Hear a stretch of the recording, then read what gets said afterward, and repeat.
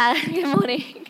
So yes, my name is Jessica Evans, recent Evans, and I feel really privileged to be speaking to you guys today. Almost overwhelmingly privileged to be up here. And I thought I'd just quickly start off my message by, I don't know what the word would be, to preface that I'd want to preface before I start that I have loved God all my life, and I have obviously done Bible studies, I've grown up in a Christian home, but I have never properly, fully, studied the Bible to a theological level. So if I say anything today that you don't agree with, I apologize, and where I'm coming from with my message is just where I am in my journey with Christ. And obviously we're all different, so I apologize if you don't agree with what I say.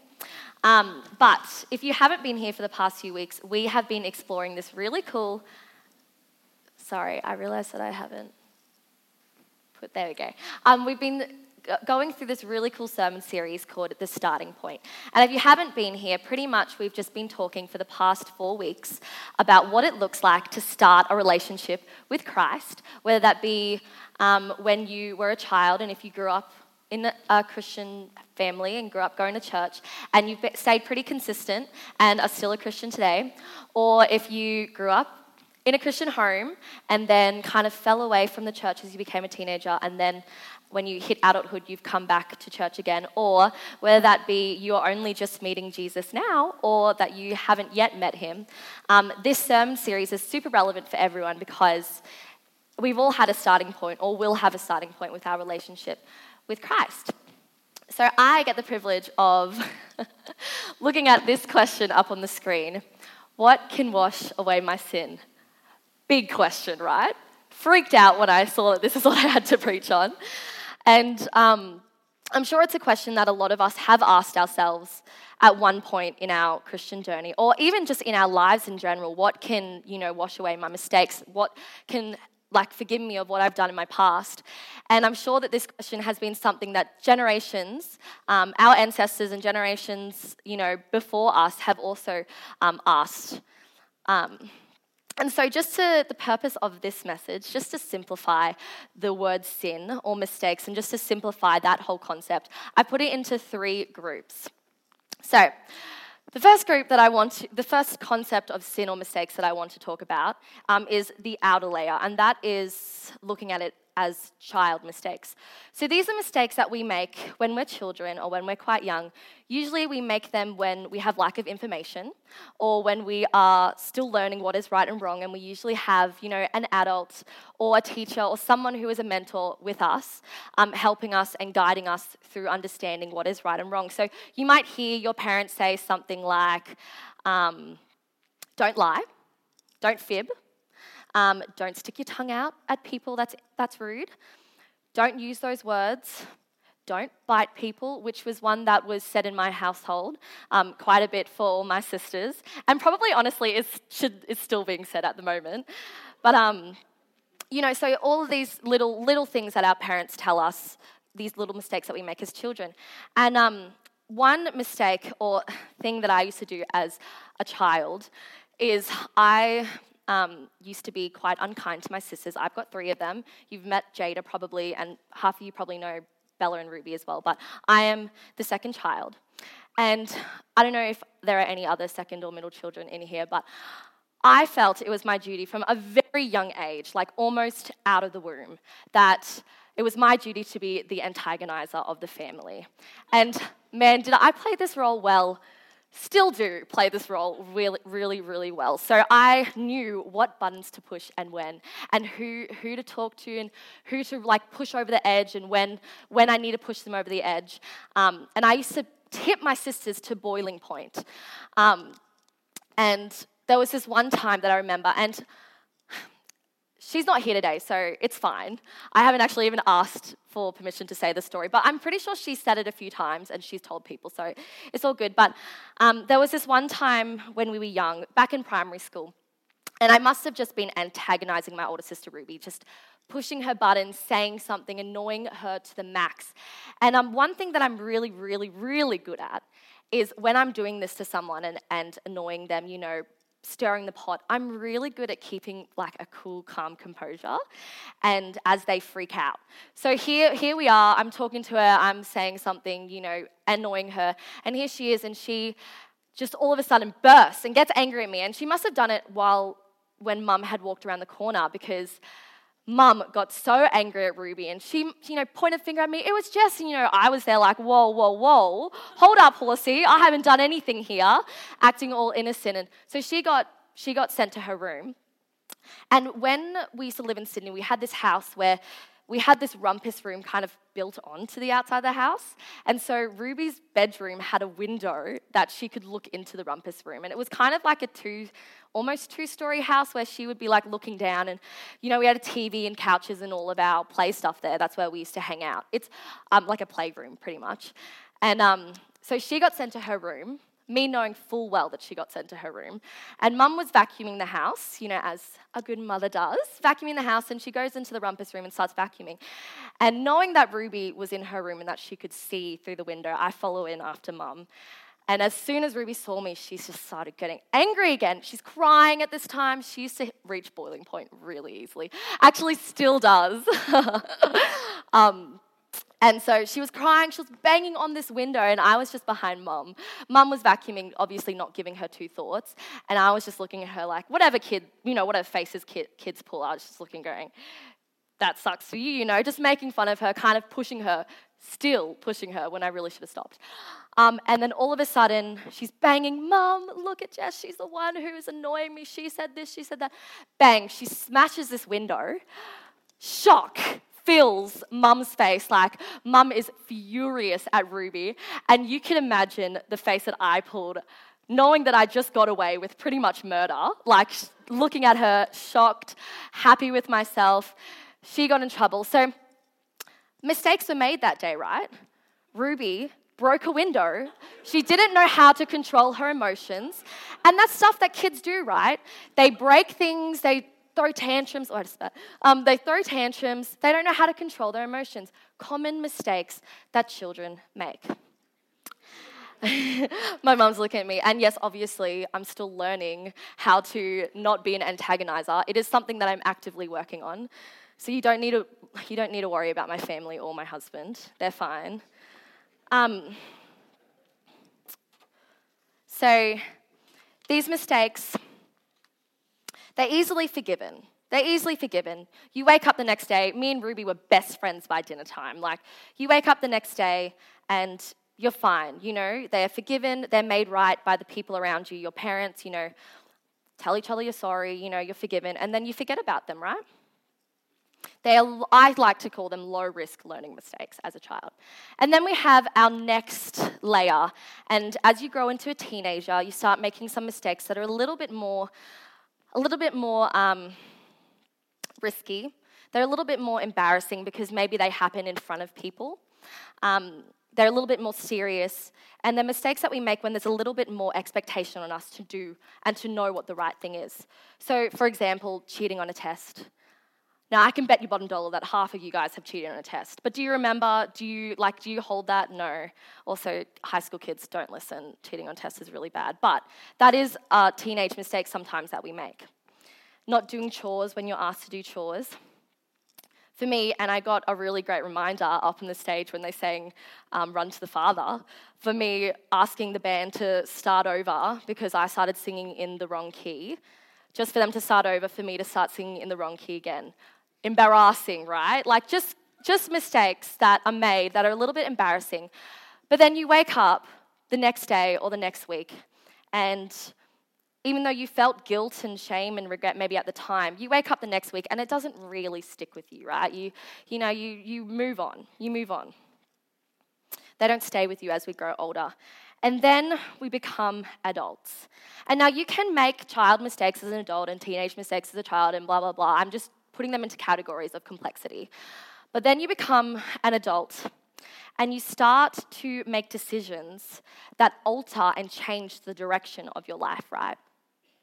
And the mistakes and sins that I would like to categorize as adult mistakes are ones, I like to liken them to shipwrecks, because they leave a whole lot of emotional debris in your world and in the world of those around you. and they murky the waters a little bit. They create swells, they create rips in our worlds. And they bring on a whole new level of shame and guilt and regret. And instead of those feelings going away the next day or the next week, we actually carry those feelings with us for a really long time, right? And then you find that you've got whole seasons of your life that you just wish you could go back and undo and relive, right? And change. And you really hope that nobody asks about what happened with your first boyfriend or your first girlfriend or even your first wife or first husband. And you really hope no one brings up that thing that you did a long, long time ago, back when you were in uni, that you just have regretted ever since. And you really hope that no one finds out about these mistakes that you made years ago, that you've been holding on to. You really hope that no one finds out about that mistake that you might have made in the privacy of your bedroom, on your phone, when you told everyone that you'd never do something like that. Or that really bad financial decision that you made when you were in a really, really desperate place. These decisions and these mistakes and sins that we make as adults, they stick with us for a really, really long time. And then we do all of these kinds of things to try and answer this question and find a solution. You know, for some people it might be, I don't know, maybe running to alcohol, using substances that can just distract you and make you forget about these things that you did in your past. For some people, you're throwing yourself into work so that you maybe don't have to be at home or think about what happened at home. And I think for Christians, a really hard pill to swallow is that we don't realize that we actually make these mistakes after we have had a starting point with Christ as well. We make these mistakes, and for Christians, maybe some things that we do is we maybe run away from the church a little bit and we distance ourselves from the church because we don't want to feel that shame and that regret of that mistake we made. Or for some people, we tithe a little bit more, or we serve a little bit more, or we throw ourselves more into the church to try and wash ourselves clean of this mistake that we made. And some people in the crowd, you are, older than me and probably definitely a lot wiser, you'd probably agree that time does heal some of these wounds and heal some of these mistakes. So here you are walking along, thinking that you've distanced yourself well away from this mistake and from your past. You're walking along, you're thinking everything's fine, and then all of a sudden you hear that name, his name, her name, and your stomach just drops. And your lungs tighten, and you just pray to God that you never, ever have to see that person from your past ever again. And you just pray that you never have to go back to that place where that thing occurred. And you pray that no one finds out about that mistake that happened years ago. What can wash away my sins, my mistakes, my shame, my guilt? How can I forget these things that I've done in my past, these adult mistakes? Another solution to this question that people explore is that they tell themselves the story that I am going to be better this time. I will be better. I'm going to be better for my new relationship. I'm going to be better for my kids. I'm going to be better for my parents, for my boss, for my wife, for my husband. I'm going to be better. And we take all of these steps to self-healing, to try and be better.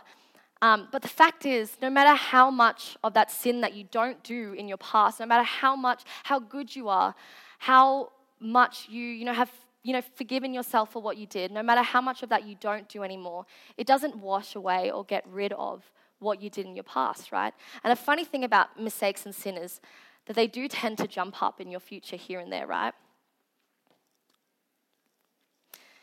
So, where am I? Sorry, here you go. So, we try and forget our mistakes and our sins by running or distracting ourselves.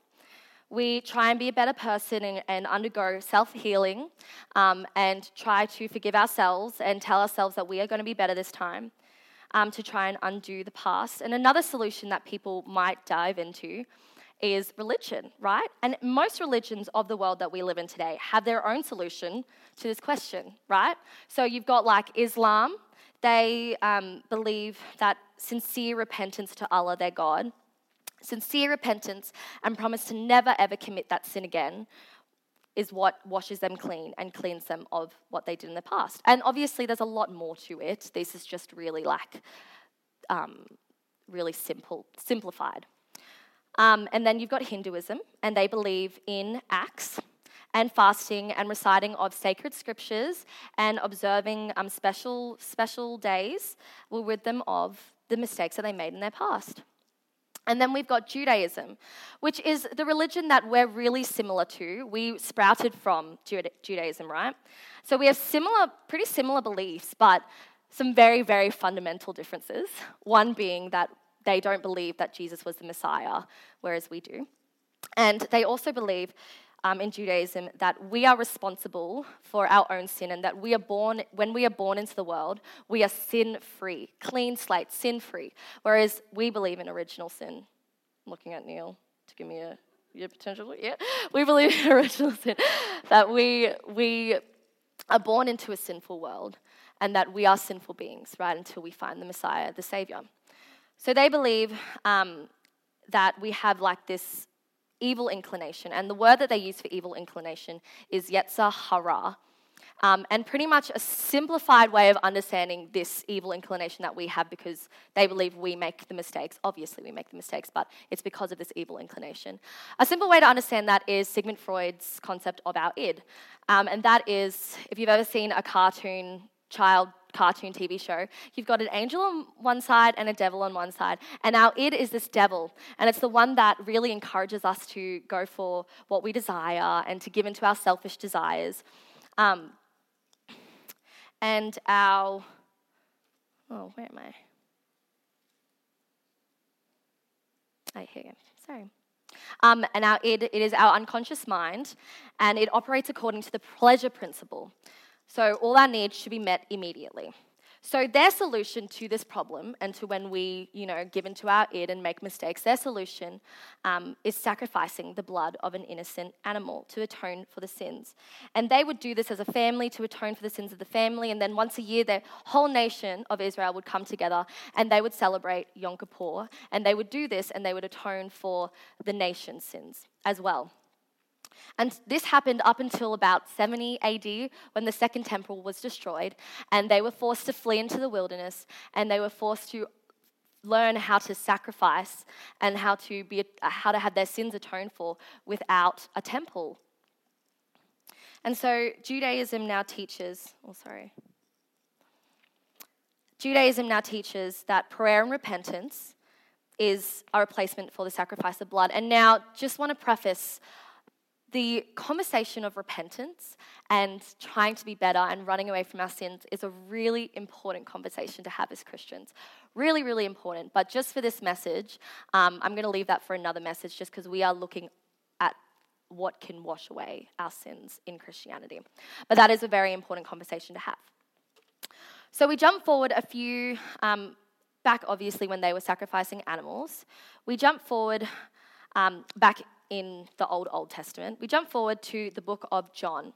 And there is this really crucial character in the book called John the Baptist, who a lot of us may know. He was an end-time preacher, pretty much. And he was really active around the area of the Jordan River, and he preached about God's final judgment, and he preached the end-time message and preached about repentance and forgiveness of sins. And he would baptize people in the river.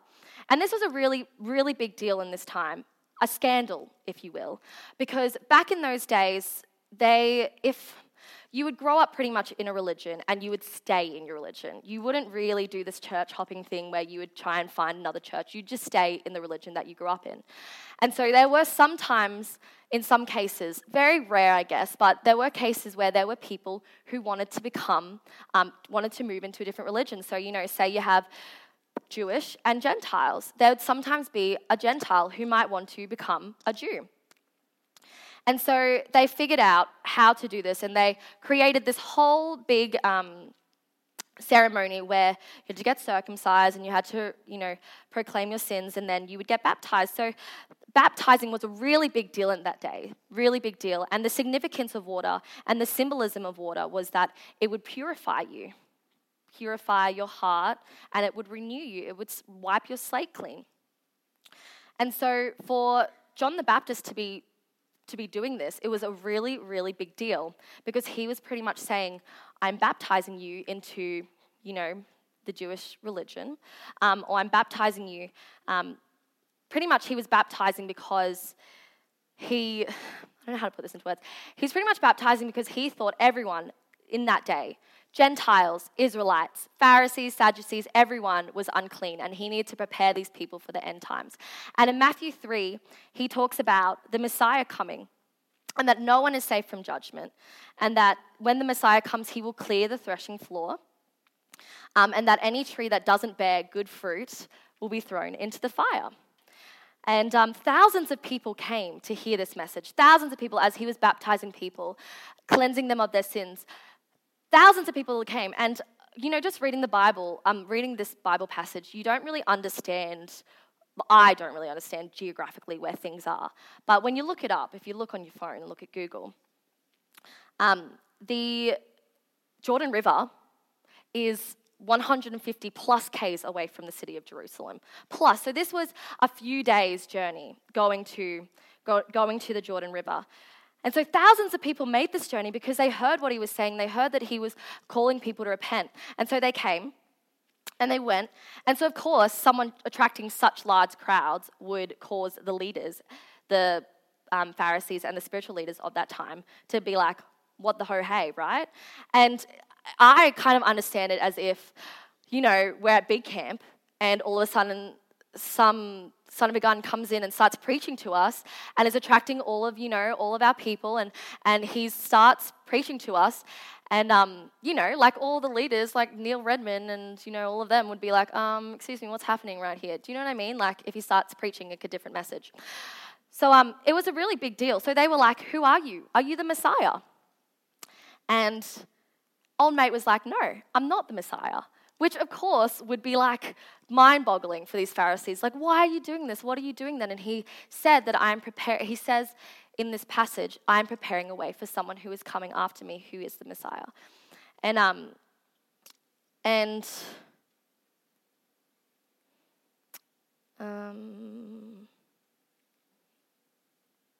let me just find where I was.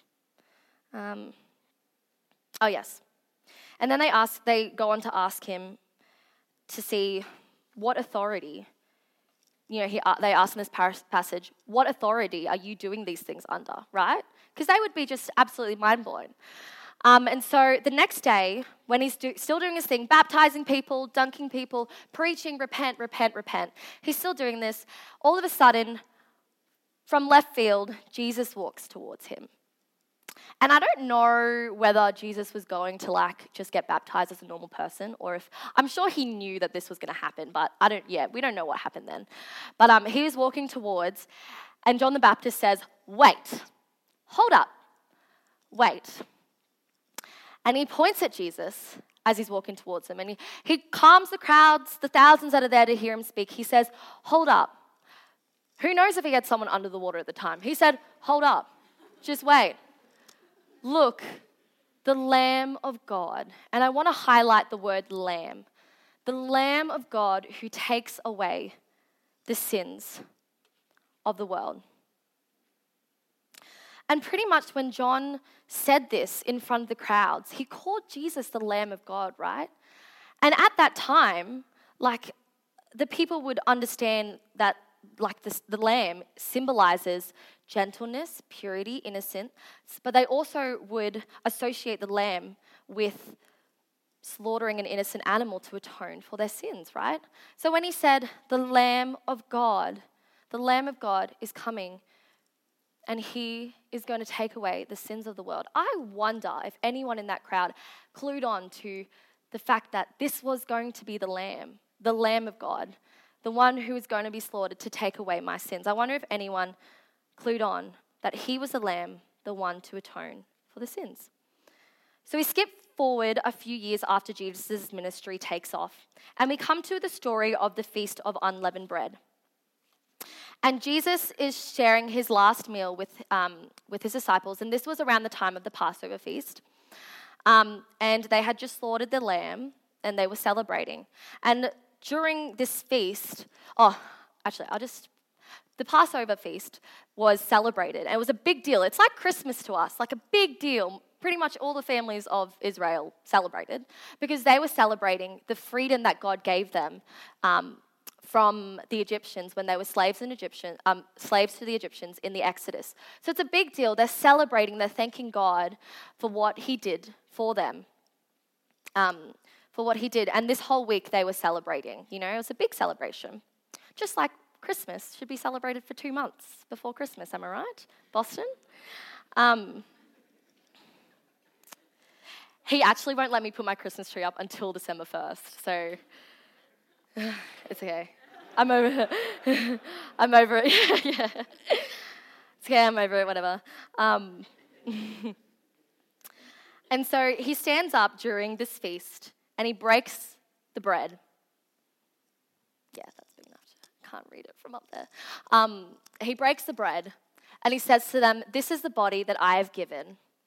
Do this in remembrance of me." Break the bread in remembrance of me. And just keep in mind that during this time they were remembering the Passover and the freedom that God gave them over the Passover. So they were breaking the bread and being told, "Do this in remembrance of me." And then he took the cup and he said, "This is the new covenant between God and his people," talking about his blood. "An agreement confirmed with my blood, which is poured out as a sacrifice for you." And this would have been a really big statement to make, right? Because he was saying, this is my blood. This is my blood, not the blood of the lamb that we sacrifice before, not the blood of any other animals. My blood is going to atone for your sins and will be put as a sacrifice for you, and we will create a new covenant between you and God. And this moment has been accounted for in both Luke, Matthew, and Mark, and it's worded a little bit differently. So in Mark, it says, "This is the representation of my blood, confirming the covenant between God and his people. It is poured out as a sacrifice for many." And in Matthew 26, it says, "This is my blood of the covenant, which is poured out for many for the forgiveness of sins." And Christianity, going back to what religion solutions are for this question. Christianity is the only religion that I've come across. And I don't know, again, I haven't really studied the religions of the world. And so I don't know, there may be a religion out there that does, and that's similar. But Christianity is the only religion that I've come across where a man comes and instead of saying, "This is the solution, this is what you need to do to be washed from your sins. This is what you need to do to be washed from those past mistakes that you made. This is what you need to do." Instead, he stands up and he says, "I am the solution to this question. Me, my blood. I am the Lamb of God." And you can live your whole life. If you're sitting here and you're like, "Seriously, Jess, this doesn't make any sense to me. You know, I'm just going to do it my way." You can live your whole life searching for the solution to this question. Do what you want, right? Like, you all have freedom of choosing what to do. You can live your whole life searching for the answer to this question. But if you are struggling with this question and you're struggling with some things that you did back in your past that you have tried to get away from, no matter how many things that you do, you try and get away from it, you can't. I really encourage you to look into this solution, Jesus Christ. I encourage you to explore his death and who he is and what he did for us. Because he says, your debt, my debt, our debt has been cancelled, forgiven, washed away. By his blood, he was the sacrificial lamb, sacrificed on the cross for us. And nothing we will ever be able to do will ever be able to undo what we've done. But, like I said, the blood of Christ can. And as I finish, I just want to invite the band up to do our last song. Now, this doesn't give us permission to go and make mistakes because I don't know if you guys have, I haven't met anyone in the world who's like, "I want to ruin my life. I want to make a mistake." And I'm sure for people in this crowd who have made a mistake as well in their past, I'm sure you guys would be like, "Nah, there's no way that I want to go back there and do that again, right? Because like I said before, mistakes are like shipwrecks, right? They're horrible at the time. You feel like you're sinking to the bottom of the ocean, right? It makes you feel like the whole world is just sinking and crumbling and splitting in half. And so, of course, the question that leaves, oh, maybe I invited you guys up too early. Oh, it's fine. You guys can stand there. Sorry. Of course, the question then is, well, I know now what can wash away my sins. But Jess, dang nabbit, I still have these memories of what I've done in my past. Past? Channeling my inner American speaker. What do I do about these memories that I have? And the thing is, every time that we think about what we've done in our past, I don't know about you, but I liken it to, I just instantly will think, I'm a failure. I should be condemned. What a loser. Why did I do that? And you just instantly think regret, shame, emotions that are just, you instantly attach that. And that's just what we do, right? But because of the good news of Christ, because Jesus actually washed away those things that we did, God wants us to create new memories and create new mental memorials for our past, right?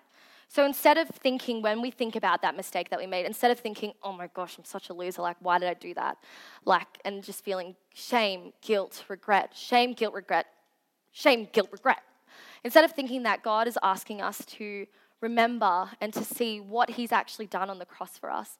And when we think about that thing that we did, we can actually take a step back and think, whoa, I don't need to feel those emotions anymore because God has forgiven me. And he's given his son to sacrifice for my sins. And as we start to heal and move on, and obviously it's not an easy road, it takes time to change a thought about ourselves, But God wants us to start thinking about and associating our mistakes with what God has done for us now. And we can look back at our mistakes and what we've done in the past, and we can think, oh my gosh, look how far I've come now from what I did. That's no longer who I am.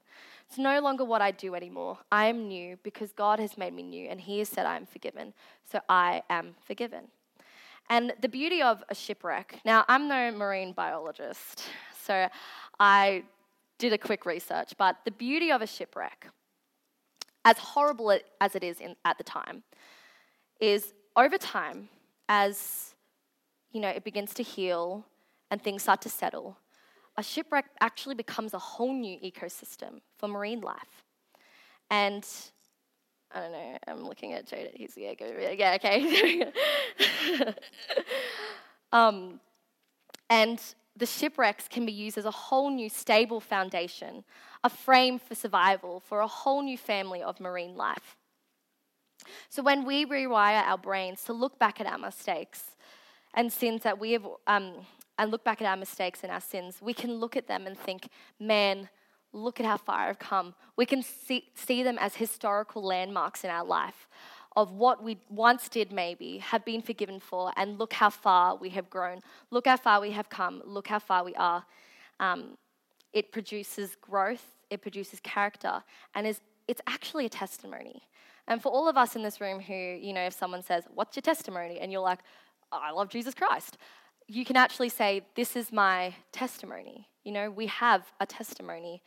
And this is it, is that Jesus died to forgive me of that thing that I once did. Our sins have already been forgiven by the grace of God. A bit cheesy, but our shipwrecks have been turned into ecosystems, and our mistakes turned into wonderful testimonies by the love and grace of God.